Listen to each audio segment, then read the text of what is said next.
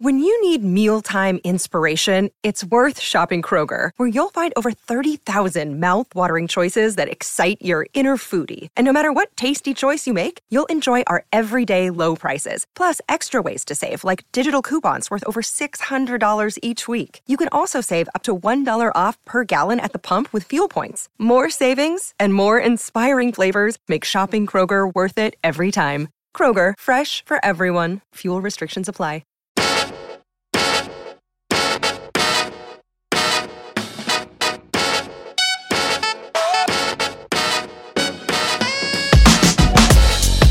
Welcome to another episode of the Brown and Black Podcast. My name is Jack Rico. And I'm Mike Sargent. And every week we take a look at race and pop culture through a brown and black lens.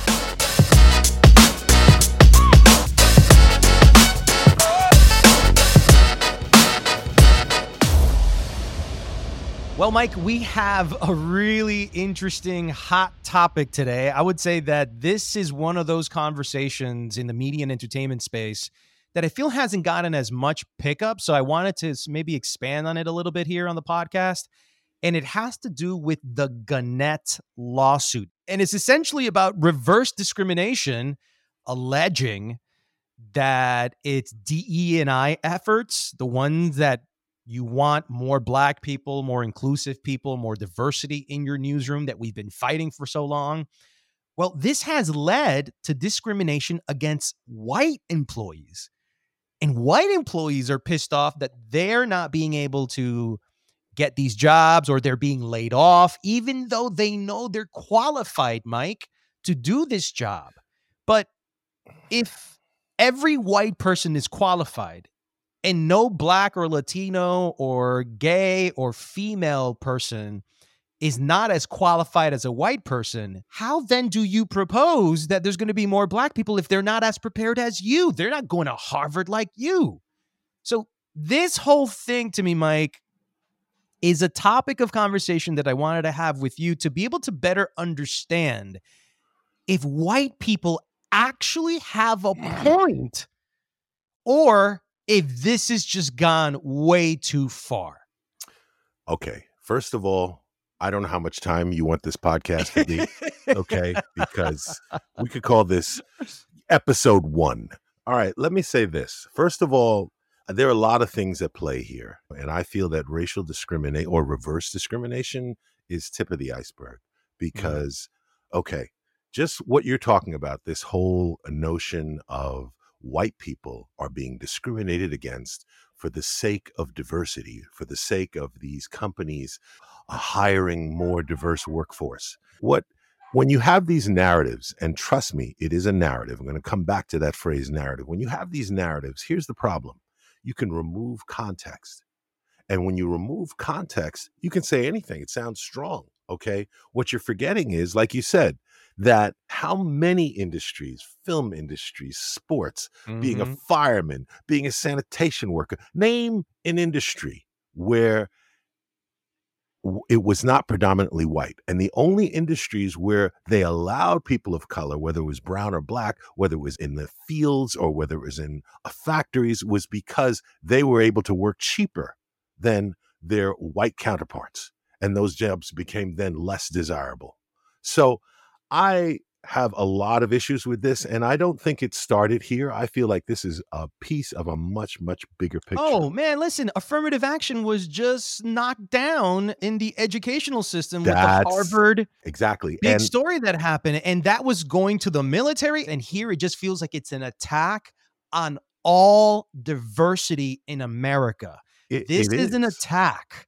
They want to eliminate it. They want to hold power, and they want to be able to cherry pick which black or Latino or woman or diverse person is hired that they feel aligns with them instead of the other way around. Dude, first of all, I think you're being too generous. I don't think they would pick any black or Latino or Asian unless they had to. That's the whole point why we had to have these laws. These laws were created because there was discrimination. It wasn't talked about. They had to create these laws because so many people of color were being discriminated against. So the thing, and again, I was talking about narrative, the thing that guiles me, because the guy you talked about, the same person that was able to have it overturned in the educational system to get rid of all of those, let's just say all the things that made education a little more accessible for people of color, is the same guy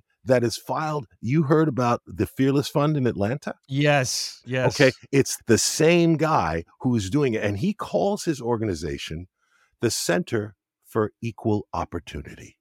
Mm-hmm. Now think about that.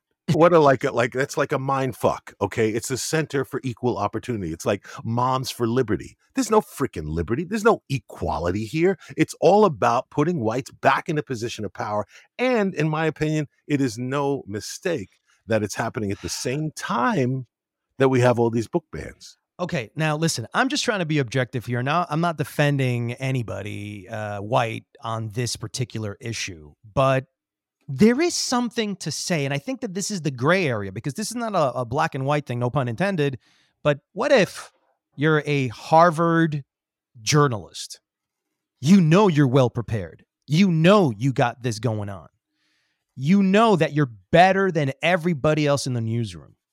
But because Gannett needs to hit a diversity goal in 2025, and there's money and promotions and everything attached to it that's positive, you slowly start taking out white people.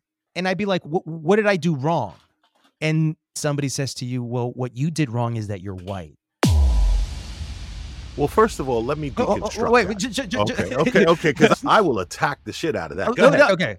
So then I think that there's this perspective that the white person goes, so you're saying that I'm no longer qualified, that I no longer can have this job that I like so much because I'm white. So now they feel like every other black person, Latino, brown person, gendered person in this planet that is not male, they now start feeling like them. They start feeling like the minorities.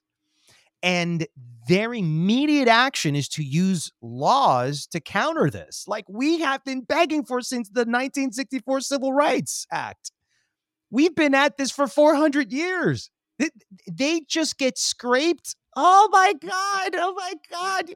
But I also understand that it's not one or the other. It's not a zero-sum game. Does DE&I need to evolve to not be so blatant about removing white people if they're well prepared for that job and they can actually help? Okay, come on. I'm sorry. No, they're not fucking removing white people. That's the narrative. That's the fucking bullshit. No, they're not removing white people. I'm sorry. This person and that whole case and everything, I have a lot of issues with it. I feel like there are a lot of holes in that because, hey, if you look at the data in that same article, they say that Gannett Media staff is 70% white and 57% male. Black employees make up 11.5% of the staff members. So nearly 8% of the employees are Hispanic and 3% are Asian and less than 1% are indigenous. Now, how is that diverse? And, okay, if there are a finite amount of jobs, because this is where I really want to deconstruct it. Oh, I went to Harvard and I deserve this job. Okay, how did you get into Harvard? Okay, Mom and dad. Exactly. And how did mom and dad afford to put you into Harvard? By generational wealth. Okay, generational wealth. Now, who else has been denied that generational wealth? Us. Okay, thank you. Okay, so the whole point here is that we've been denied this opportunity. Why do you think? Now, this is where I come back to the insidious part and where I'd say it's by design. Why do you think they want to get rid of, okay, yeah, you know what? The same time he went to Harvard, there was probably a black guy and an Asian guy and a Latino guy who also went to Harvard, and they got him because of inclusion. But now that they get rid of all the inclusion, now that we get rid of all the ways in which we can have more diverse people to be quote unquote qualified, okay, we don't have them. Now we only have a white pool to choose from. Now we can say, hey, we're choosing the best qualified because you've never allowed any of these other people to become qualified because they've never had access to these resources.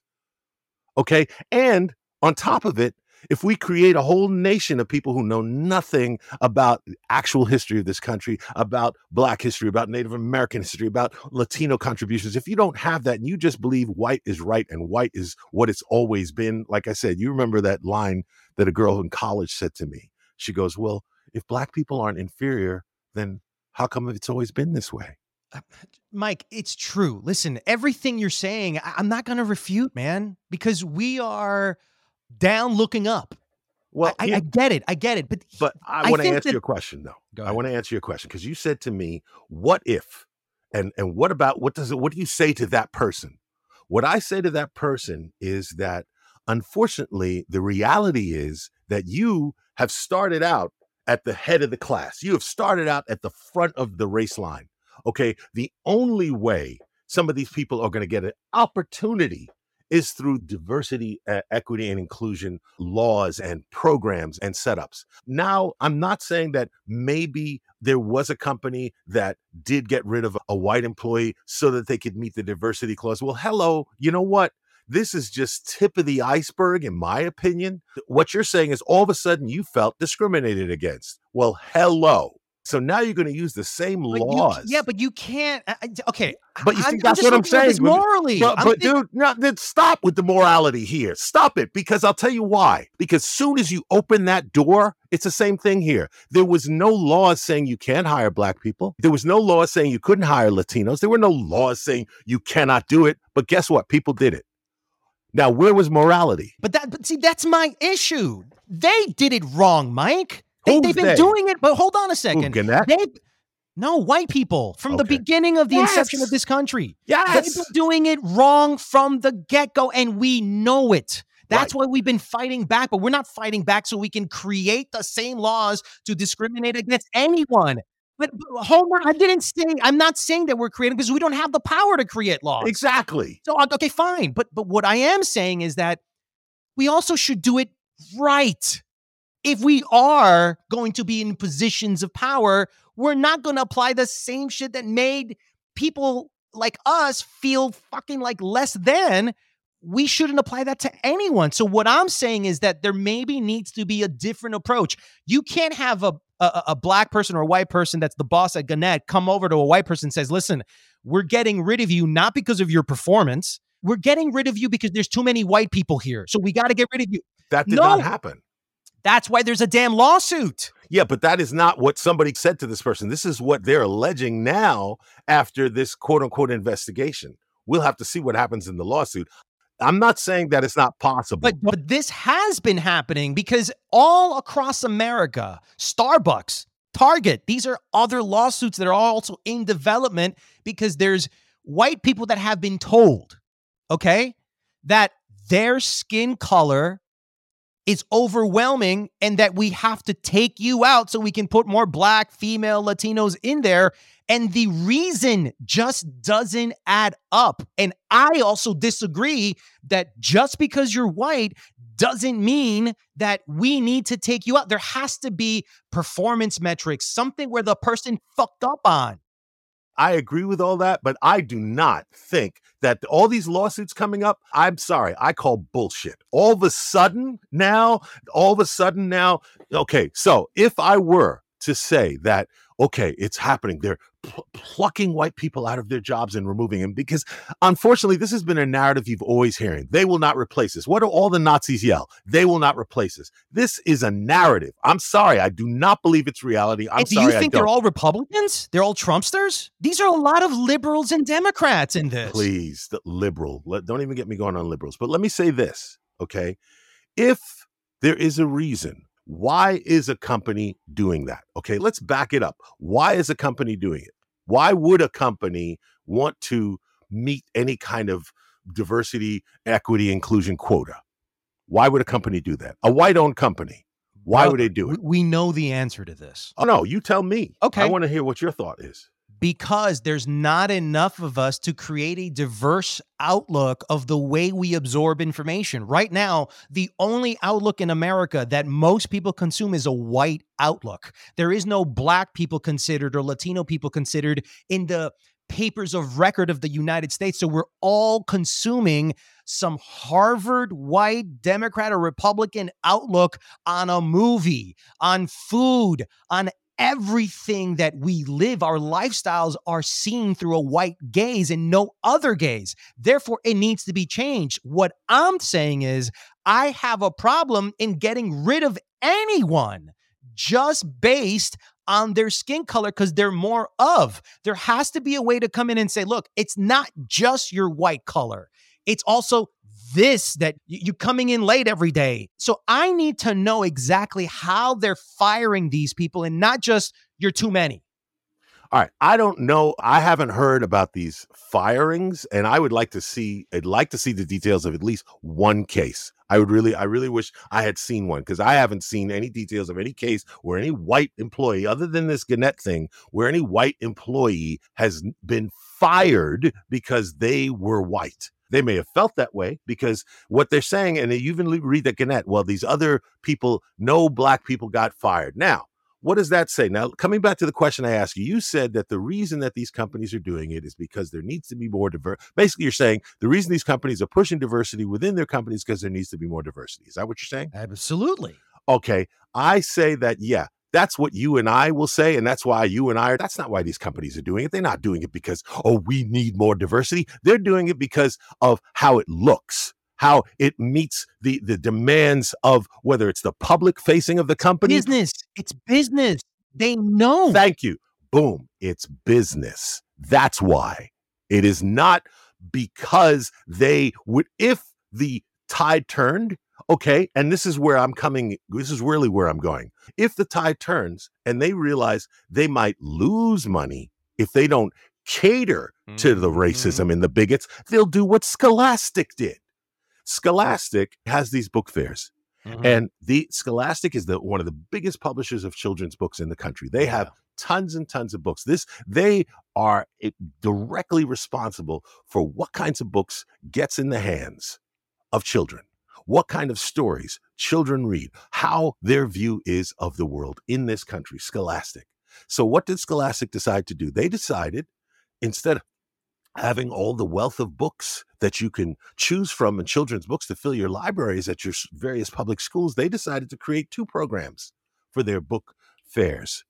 2 programs where you could have one that's inclusive of everybody. That's what's normally what we've been doing all these years. And then one where there are no characters that are non-white. Wow. In any of the books. And they did it. And they rolled it out. And guess what? They got a lot of backlash. But guess what? They didn't do anything about it until the New York Times wrote an article, called them out. Exactly. And then they had to do a walk back. Okay. And I have the letter in front of me. I could read some of the letter. But again, they created a narrative. Now they're like, okay, first, I want to apologize. This is from Ellie Berger, the president of Scholastic Trade Publishing. First, I want to apologize on behalf of Scholastic. Even if the decision was made with good intention, we understand now that it was a mistake to segregate diverse books in an elective case. Now, let me stop right there. Here's what she's saying. Now, the decision was made with good intention. What's the good intention of segregating books? To appease white Republicans. Thank you. To appease. You know what you're doing there? You are now giving respect to the bigot. You are respecting the bigot and the bigot's views, and you're catering to the bigot, and you are allowing now the bigot to control your actions. You're not standing up for what's right. You may own all these authors and own all these rights to all these books, but guess what you're doing? You're excluding them. You're segregating them to cater to bigots. You're catering to them. So if you cater to them, guess what? If I go to a restaurant and they cater to me, I feel like I'm an important customer. And so that is, in my opinion, is the danger, okay, of thinking in this narrative that, I am, if I as a white person can't get hired, because this is really what it comes down to. It's more about them fearing that they won't get hired. Like it won't be like back when America was great, when white people ran everything. That's when, quote unquote, America was great. Let's not pretend. So for me, I feel too strongly about this to buy into like, yes, I agree. Everybody should be judged on merit. Okay. But I do not think that's what's happening here. We also can't do the merit thing either, because we know that white people are more prepared than black and Latino people because we don't have the same access that they have to education. Meritocracy is a myth in America. And in my opinion, it's a false comparison. Reverse racism is a false comparison at its core. It's bullshit. It's bullshit, and it's a narrative that is pushed. Again, we're in an age of narratives and being binary. You're on one side or the other. So to me, one of the things they tried to do with this whole education thing was pit Asians against blacks. And it worked. And it worked, exactly. The model minority has been, again, another narrative that has been used to divide and conquer.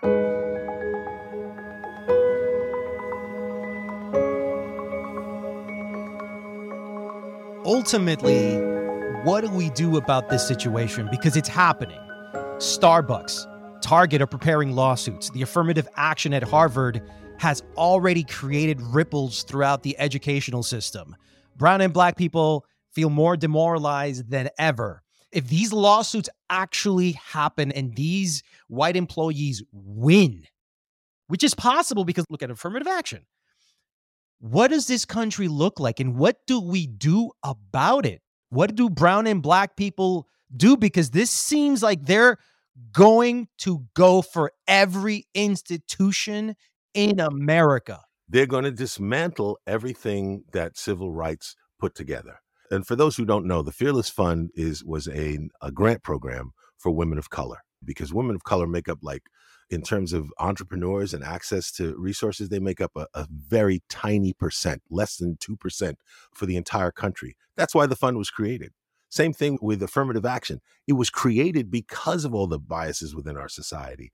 But the nonprofit that's suing them, they call themselves the American Alliance for Equal Rights. And it's like Moms for Liberty. They're all words that act and posture to be all about equality or rights, but they're not. Or equity, exactly. So at the end of the day, it really comes down to access to resources. And from doing it from the educational, it means you can't get certain kinds of jobs. And now at those jobs, they have no requirement to hire you. This is the picture that's being painted. And you're to answer your question, the only thing we can do is fight, because that's what we have to do.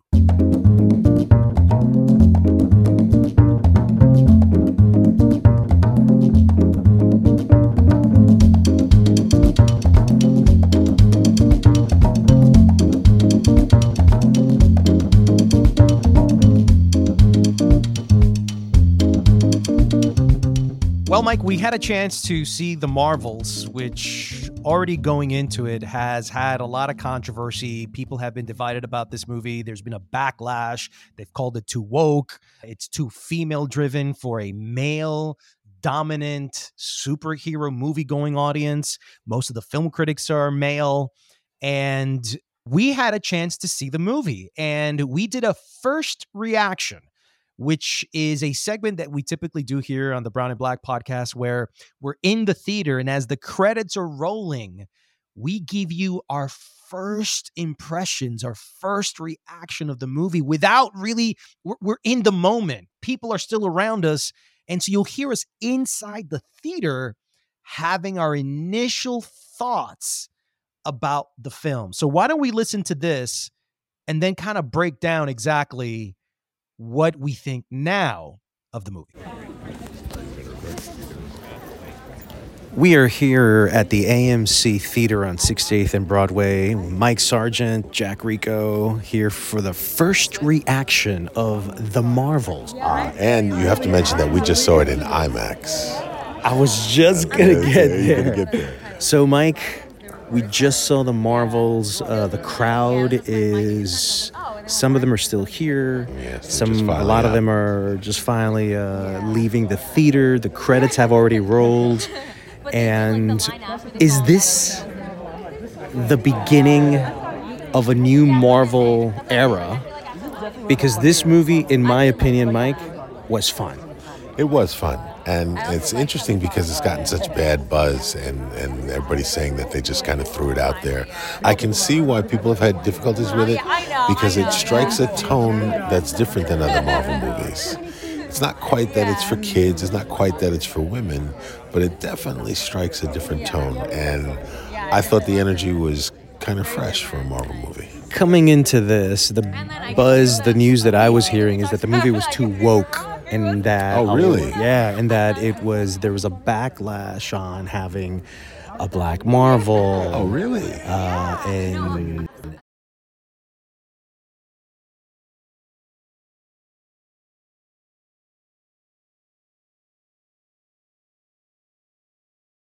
she was unbelievable, and I would say she stole the show. Totally She stole the agree. movie. I think she stole the movie. I think her timing is great. Her personality is great. And I think her through line is the strongest in the whole thing. I'll be honest. I felt that her Captain Marvel, Brie Larson's reconciliation with Teyonah Parris's character, that was the weakest point for I me. would agree, the weakest link. That was the weakest link. I think that everything that happened with Ms. Marvel's character was the best thing in the movie, and it brought a freshness to a Marvel movie that we haven't seen in a minute. It's right. So it exceeded my expectation. I did not think at all that this movie was going to Resonate at all. Resonate at all. Exactly. And I would totally recommend this not only for Marvel fans, but for the family. I think when you look at the chemistry and the family aspects of this film and the humor and how clever it was, the pacing, the editing, the music, and just the energy and the chemistry of the cast really made this one of the more fun movies I'd say I've seen all year long. I'd say it's a surprise. Let's take this outside and we can get a little deeper.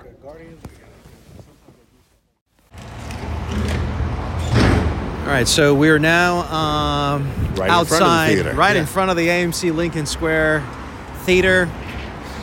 So, Mike, let's break it down. Let's break it down. All right. Well, I'll tell you what I thought was good. What I thought was good was the fact that it is so lighthearted, that it is fun, that it was enjoyable, that it didn't take itself too seriously.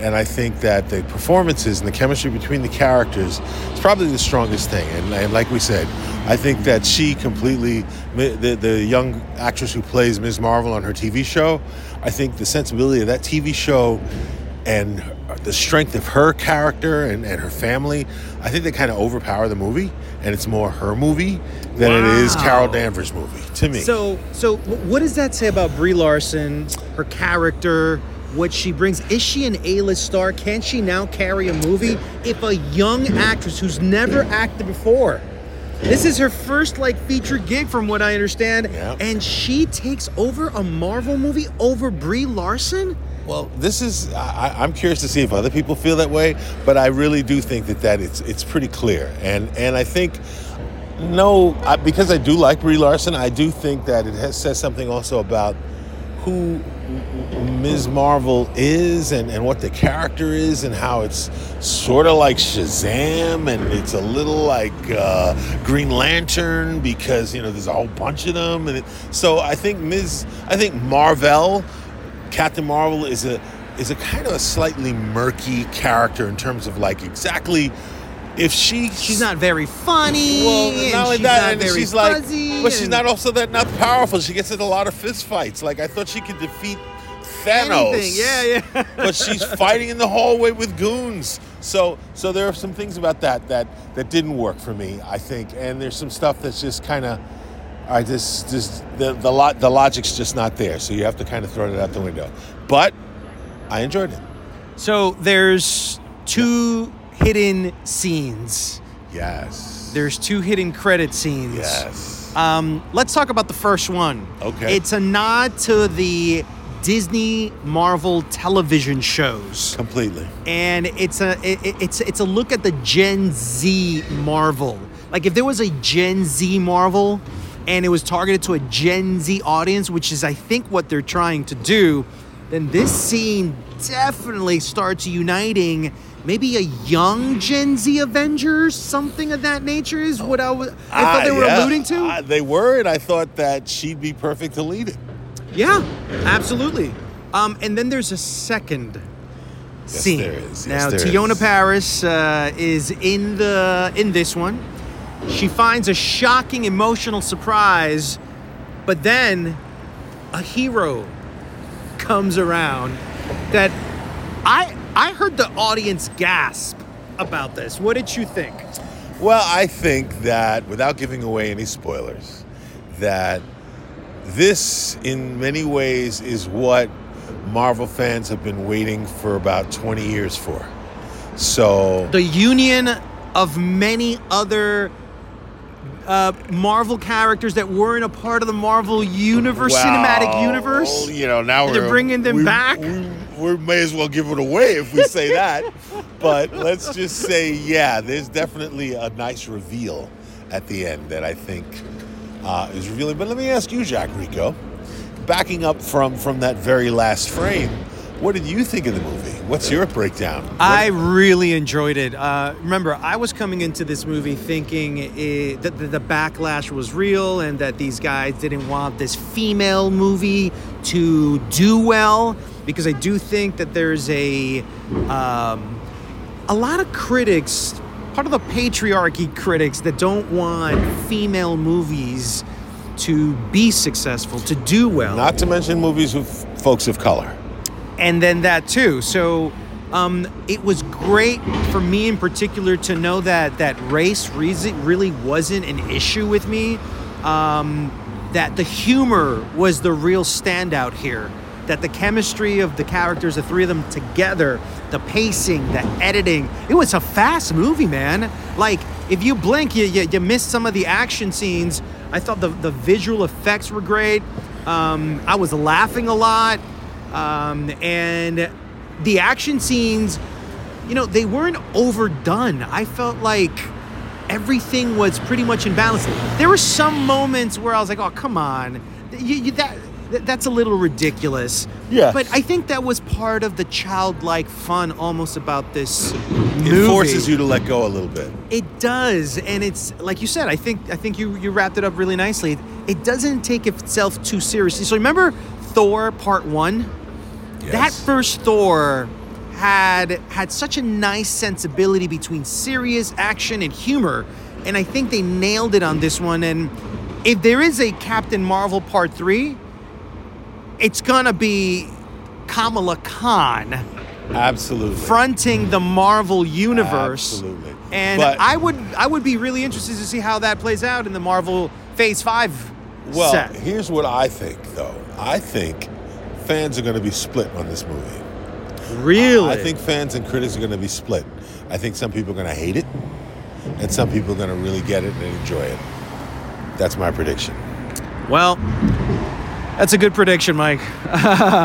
From AMC Lincoln Square, from the Marvel's Live movie. from Lincoln Square. We're here in front of the AMC. This is Brown and Black. Captain Rambo? What the hell are you doing? Entering the jump point perimeter. I'm gonna get you some readings, Fury. Hello? Monica. Hello?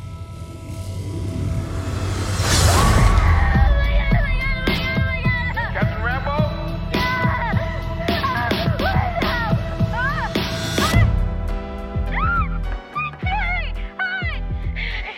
Is this an Avengers test? Where's Captain Rambo?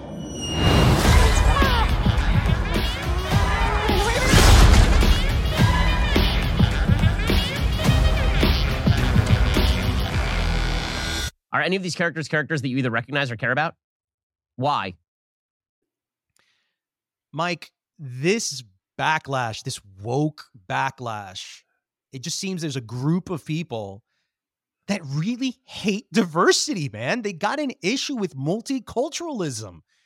And I'm going, what country do you think you live in, bro?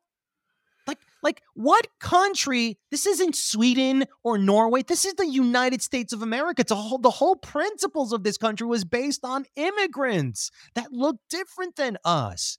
And all of a sudden you want to ignore all this. That's every time you see a movie with women, with black people, with Muslims on screen, it's a win for us. But they look at it as a failure. Like something's wrong with the system. Like everybody should be white. There's studies that have already shown that it doesn't matter whether you have a white lead, a white male lead in particular, or not. It doesn't matter as long as the story is good people will go watch it. And I think a great example of that is Black Panther, Crazy I Rich was just going to Asians. say, I was just going to say. Look at Hamilton on Broadway. I mean, it works. It works. So it clearly says that you are a racist, Ben Shapiro. You trying to defend that the movie should be nothing but white males fighting each other, as opposed to seeing these three women that have added so much different freshness to the story. I mean, I don't know what we're going to do about this. Do you think this might hurt storytelling, diverse storytelling moving forward? Well, you see, only if they do like Scholastic, if they cater to the bigots. If you cater to the bigots, then you're going to have these types of things. But I don't think so. But I mean, again, Ben Shapiro clearly called that Barbie was going to be the biggest flop of the year. Like, so clearly And it's he's a prescient. $1 billion film now. Exactly. Right. So he's out of step with the times. Okay. And I guess I think a lot of these racism, you always hear me say racism and sexism are very close cousins. So is it classism. And I was just going to say, and the mother of all of that is classism. So to me, I see this is at some point, people are going to stop listening, or let's put it like this. I feel like it's a bubble. These people live in a bubble. He's got whatever, 6.5 million subscribers. So there are a lot of people that will listen to him, that a lot of people that like what he has to say. But those people, those 6 million people, those people, I don't know if they're going to not go to the movie. And if they are not going to go, it didn't hurt Barbie. I really enjoyed this movie because I think that going to the movies today is about a form of escapism that we need more than ever, because it's so polarized, the country. It's so dark. So many people are demoralized. And to see a movie that works with women, which is not something we see very often, a female superhero. Blue Beetle came at the wrong time, and it's not really being supported very well. I don't want to see any more white male superheroes. I want to see more Black Panthers, more Blue Beetles, more the Marvels. Listen, the Canadian actress Iman Vellani, who plays Kamala Khan, dude, she's a star. Totally. She's a star. Totally. To deny her being on screen is a crime, in my opinion. And I know Ben Shapiro and everybody else like him, they felt that energy. But they were uncomfortable with where she's from, her background, what she represents to this country in particular. It becomes more about your own baggage and what you're bringing to the movie theater than allowing the objectivity of this story to register. Absolutely. Listen, you remember the cry over the Hunger Games when the little Black girl that was described as a little Black girl in the novel, but obviously lots of people didn't see it that way. When she was played by a little Black girl, there was a big uproar. You remember that? Yep. So I think you're right. And I think that it's smart. I mean, The Marvels is not a perfect film. I can see there are legitimate criticisms against The Marvels. There are definitely some things that I think don't work. It does take some big swings, and I think a lot of them do work. And if you surrender to the narrative, to the pacing, to what they're doing here, and realize that this is not necessarily a movie for you. It's not necessarily a movie for a Ben Shapiro, a white male. It's a movie for somebody who's able to enjoy a story about someone who doesn't look like them and someone who may not have their sensibilities, or even maybe someone who doesn't like cats. You gotta like cats to like this movie. We saw this in IMAX, and I Yes, recommend everybody go see it in IMAX if they can. If you're looking for action, you're looking for humor, you're looking back at that nostalgic moment of what Marvel does so well, combine comedy with action and a sense of moral responsibility for society and how our children should be raised, and a little bit of that all creates like a very pleasant, happy experience. Like parents could feel good that their children are watching this, that they have more of a sense of understanding and empathy for different types of people, and how fun like an actress like Iman Vellani or the director Nia DaCosta. That's correct. Of what they can provide and the entertainment value and the freshness and the novelty that they bring. Dude, this was great. Bringing in this younger generation, this Gen Z like generation. I feel like they're kind of trying to build the young Avengers. Well, they absolutely are. As a matter of fact, don't give away any spoilers now. But yes, they're trying to build the Young Avengers and the next wave. The next wave has to be more diverse than it's And it been has to be because younger too. It has to be younger. It has to be more diverse because most of those heroes from the 60s, let's face it, they were mostly white males and it was created by white males. So like you said, a film like this that features three women of different color. The writer director's a woman of color, and she's doing genre films. She did Candyman. Now she did this.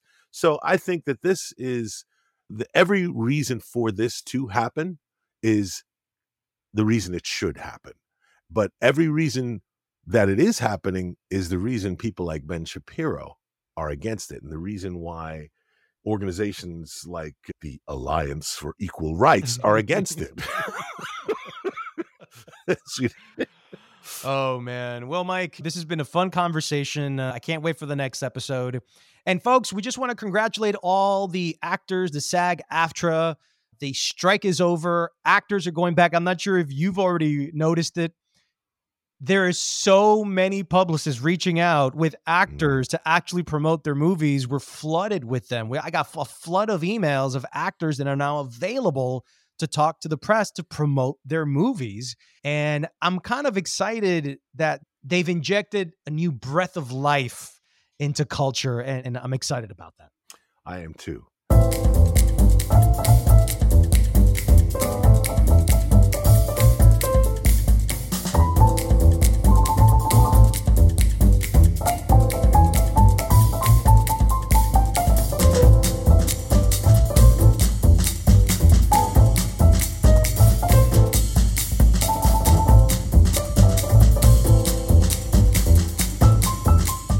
Well, that's it for this episode of Brown and Black. If you would like to support this podcast, please subscribe and leave a review. Your help will allow us to be heard by many more people. You can follow our comments and opinions on @BrownBlackPodcast on X, Instagram, and YouTube. We'll see you on the next episode of Brown and Black.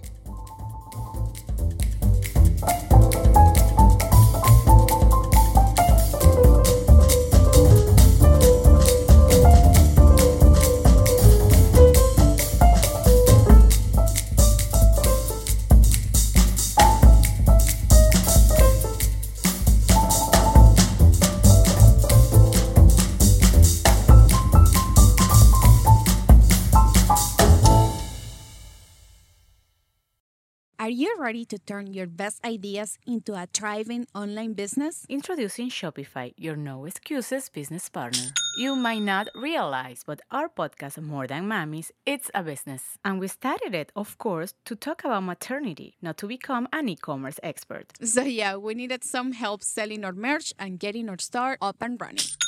Woohoo! Another sale! Shopify is a commerce platform revolutionizing millions of businesses worldwide. No matter if you are a garage entrepreneur or a big business, Shopify is the only tool you need to start and grow your business without the struggle. With Shopify's single dashboard, you can manage orders, shipping, and payments from anywhere, giving you the insights you need wherever you are. Sign up for $1 per month trial period at shopify.com/sonoro, all lowercase. Go to shopify.com/sonoro to take your business to the next level today. Shopify.com/sonoro.